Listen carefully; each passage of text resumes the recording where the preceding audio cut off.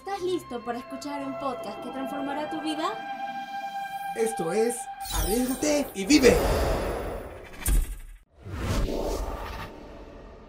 Hola, ¿qué tal? Soy Caterina Paquiori y sean bienvenidos al 31º podcast de Arriésgate y Vive. ¿Qué es la gloria de Dios? ¿Cuáles son los versículos que nos motivan a seguir con nuestros sueños? Son preguntas que en este episodio vamos a hablar y responderlos. Así podremos ayudarlos con algunas dudas que tengan sobre lo importante que es tener a Dios presente en nuestra vida. El tema de hoy es la gloria de Dios. La gloria de Dios es su presencia trabajando en nuestras vidas, el mismísimo poder de Dios obrando en nosotros y cumpliendo su propósito en cada persona de acuerdo a su plan. Cuando hablamos de la santa gloria de Dios, nos referimos a ese sentir de salvación, poder, santidad, regocijo y gozo que tenemos en el momento en el que nuestro corazón percibe la presencia del Espíritu Santo, que por más que intentemos definir esa sensación de este gozo y llenura en nuestra vida, no lo podemos hacer con palabras y en cada persona es diferente. Para ver cómo se manifiesta en nuestra vida es necesario tener fe, así como dice San Juan 11:40. Jesús mismo nos dio la clave para ser glorificados. ¿No te he dicho que si crees verás la gloria de Dios? En San Mateo 9:28-29, Jesús al curar a 2 ciegos y les pregunta: ¿creen ustedes que puedo hacer esto? Cuando los hombres le dijeron que sí,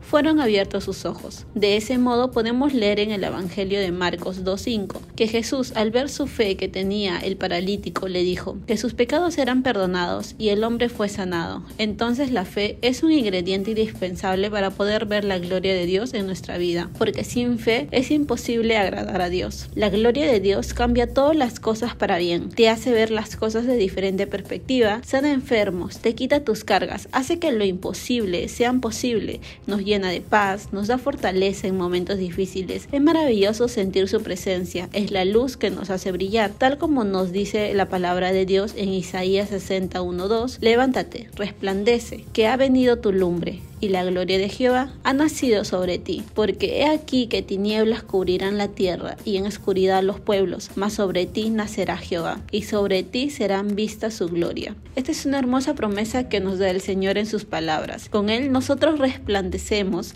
incluso estando en tinieblas.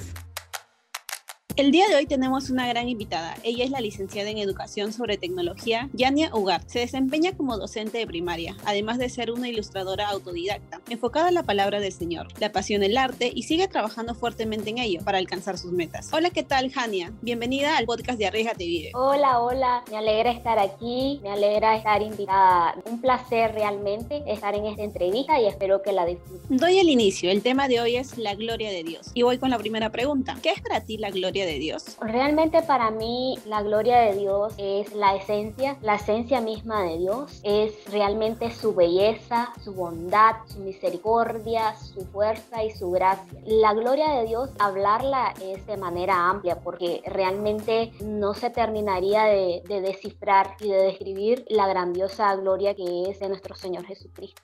Además que la gloria de Dios también está muy vinculada a la fe que nosotros le tenemos hacia Él. En muchos de sus versículos Él menciona, uno de ellos es San Mateo 9:28-29, que dice: no te he dicho que si crees verás la gloria de Dios. O sea, tener fe en lo que Él nos ha dicho en las Biblias. Así es, como le digo yo, la gloria de Dios es amplia, lleva muchas cualidades dentro de ella, como decía usted en ese capítulo bello. Realmente tenemos que tener fe realmente para ver la gloria de Dios. Es una de las cualidades donde trabaja la gloria de Dios en nuestra vida, la fe. Ahora iríamos con la segunda pregunta, que vendría a ser: ¿nos podrías contar algún testimonio donde hayas podido presenciar la gloria de Dios? Bueno, acordándome de eso, referente a esa pregunta, creo que he visto la gloria de Dios significativamente en muchos aspectos, pero este año podía recalcar que la he visto realmente, ha sido como un milagro. Lo que respecta a mi cuenta de Instagram, ¿verdad? Yo inicié esta cuenta, recuerdo cuando había fallecido mi papá. Yo le había prometido al Señor que yo iba a trabajar, yo iba a entregar mi arte, todos mis talentos a Él si salvaba a mi papá. Pero pasó de que Dios tenía planes mucho mejores que los que nosotros tenemos en nuestra vida y según nuestra percepción. Entonces pasó de que yo, sin embargo, proseguí y dije de que yo iba a entregarle todo lo que yo pudiera hacer a Dios, y pasó eso. Entonces yo tenía esa cuenta, yo la inicié de fe y colores en el año 2021, el 3 de abril con ese sentir, con el sentir de que la palabra del Señor fuera decida, evangelizar a través de ella, a través del arte. Y pasó eso. Yo pasé todo un año, ¿verdad? Y pues la cuenta no es que estaba tan vista, ¿verdad? No tenía muchos seguidores, pero sin embargo yo no lo hacía por seguidores, no lo hacía porque llegaran unas personas a seguirme y a tener fama, sino para que llegaran las personas a encontrar un refugio y a ser evangelizadas a través de su palabra. Y fue hasta este año donde yo pude ver realmente con mis ojos físicos la gloria de Dios a través de la cuenta, porque de repente el algoritmo trabajó por sí solo y cuando mi meta era llegar a los 1000 seguidores, ahora tenemos más de 100,000 seguidores en la cuenta. Entonces yo creo que, y eso pasó en pocos meses, creo que vi grandemente la gloria de Dios, todavía la sigo viendo, todavía sigo escuchando testimonios de que le ha ayudado mucho mi cuenta, la interacción que tenemos con los seguidores también le ha ayudado mucho la cuenta, han compartido y han seguido llegando personas con palabras de aliento y diciéndome de que realmente la cuenta le ha ayudado un montón. Entonces yo creo que trabajar para el Señor y entregarle todo lo que nosotros tenemos es una forma de ver su gloria, es una forma de ver lo grandioso que Él y cómo Él nos sorprende, porque definitivamente yo no entendí, ¿verdad? Cuando miré todo eso, yo me quedaba, ¿verdad? Simplemente sorprendida cómo llegaban las personas. Menos de una semana subíamos un montón, entonces, y mi meta, pues como le decía, era solo llegar a los 1000 seguidores y Él me sorprendió de manera sorprendente al menos. La experiencia que cuentas me parece muy linda, en verdad, porque es la gloria de Dios cambia todas las cosas para bien, te hace ver las cosas de manera diferente, en otra perspectiva, y como dices, en un momento cuando estabas sin nada, ahora todos te dan palabras de aliento, además de que he podido ver tu contenido y, o sea, te ayudan bastante en momentos difíciles. Hay un personaje en específico que creo que eres tú, que está siendo ilustrada con Dios a su costado, donde puedes verlos en diferentes escenas y donde te muestra cómo Él te sigue apoyando en todo. Sí, realmente con respecto a eso del personaje, bueno, varios me preguntan, yo realmente en sí hay una parte de mí en él, pero también como que representa a todas las mujeres de manera en específica, ¿verdad? Puede tener ciertos rasgos que quizás tengo yo, pero no completamente, sino yo creo un personaje significativo que pudiera ser representado por todas las chicas, ¿verdad? Las mujeres. Entonces no es que sea completamente yo, porque quiero aclarar eso, ¿verdad? Pero sí lleva mucha esencia y muchas partes también de... Muchas gracias, ahora me queda clarísimo. Ahora cada vez que lo veo me voy a sentir como que va directamente hacia mí y voy a decir, soy yo la que está ahí, para sentirme más representada, igual que todos los que puedan escuchar. Sí. Ahora voy con la tercera pregunta, que sería, ¿qué versículos bíblicos te motivan a seguir con tu sueño? Bueno, yo en el perfil tengo el que me gusta, el que yo digo, con este yo me siento identificada completamente. Tengo dos, pero con este es el Salmo 37:4, que dice: deleítate a sí mismo en Jehová y Él concederá las peticiones de tu corazón. Yo creo que ese versículo es esencial porque nosotros nos enfocamos mucho en lo que vemos, en las cosas terrenales, en alcanzar una meta, pero no nos damos cuenta que a veces lo que necesitamos es dar primero de Dios y su amor, su misericordia, y de acuerdo a su voluntad. Creo que quien no sabe mejor los planes para nosotros que nuestro Señor Jesucristo. Entonces yo creo que ese es mi versículo de la Biblia donde yo me siento tan identificada.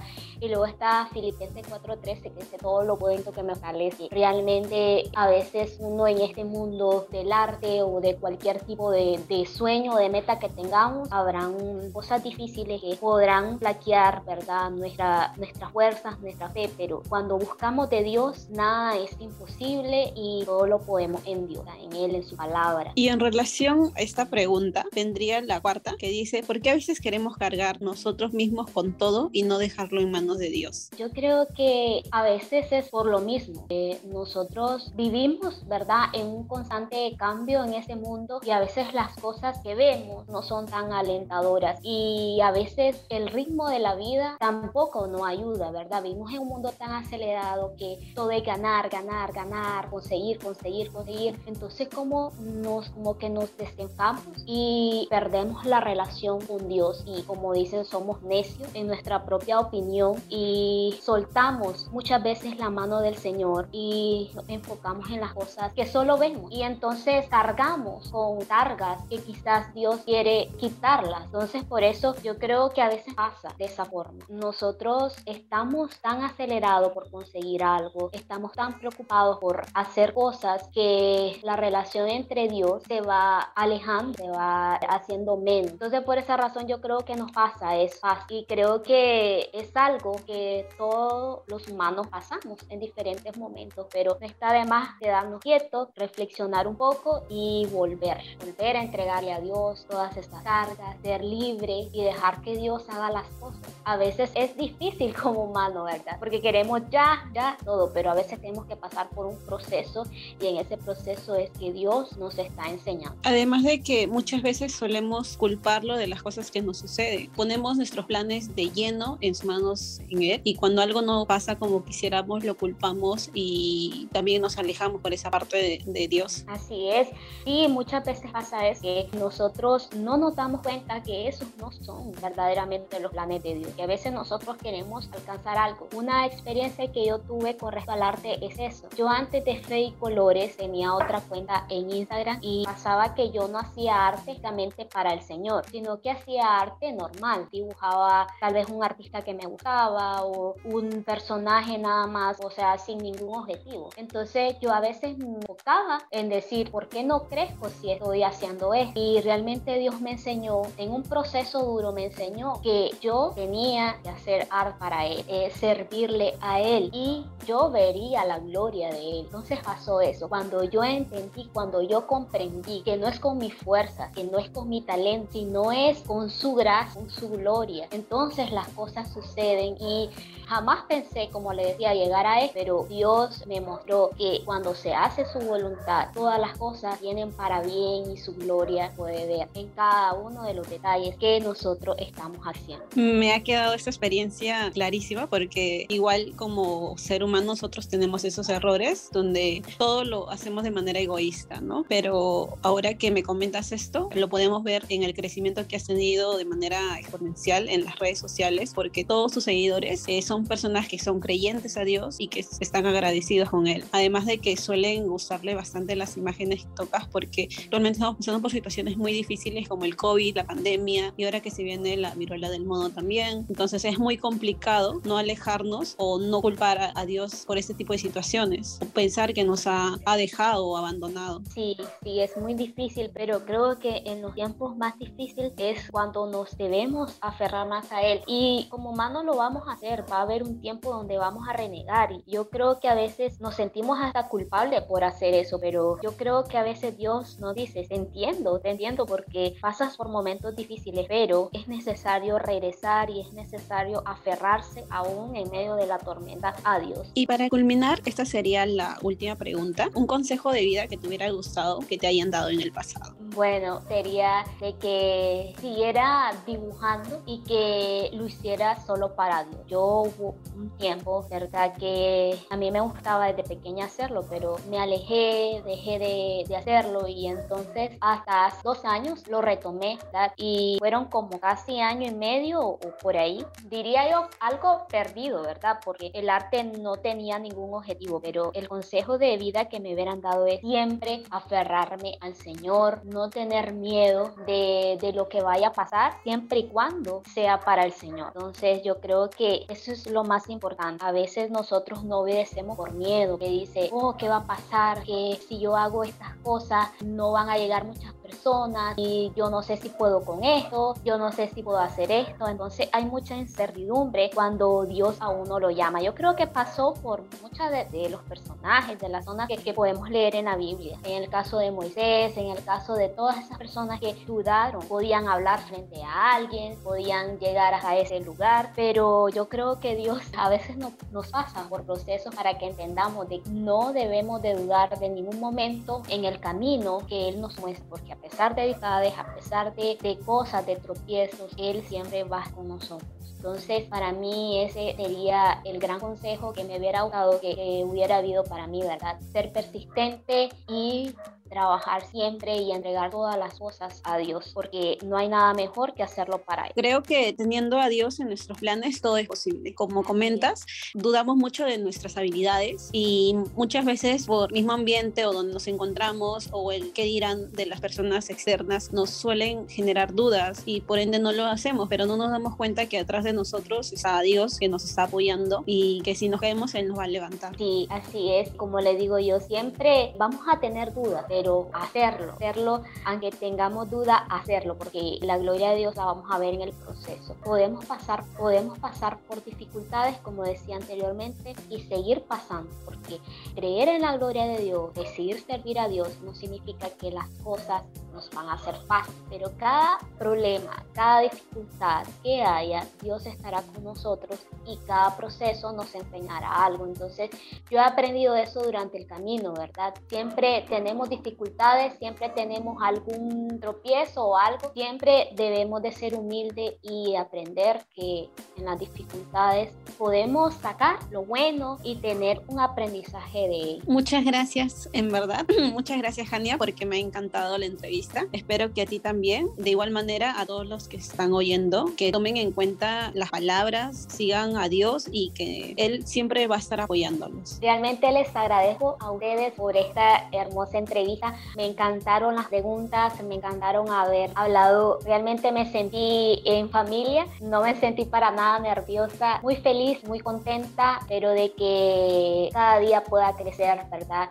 Este espacio y que pueda llegar a muchas personas que tengan la necesidad de escuchar estas palabras. Este fue un podcast de Arriésgate y Vive. Si te gustó, no olvides escuchar el próximo.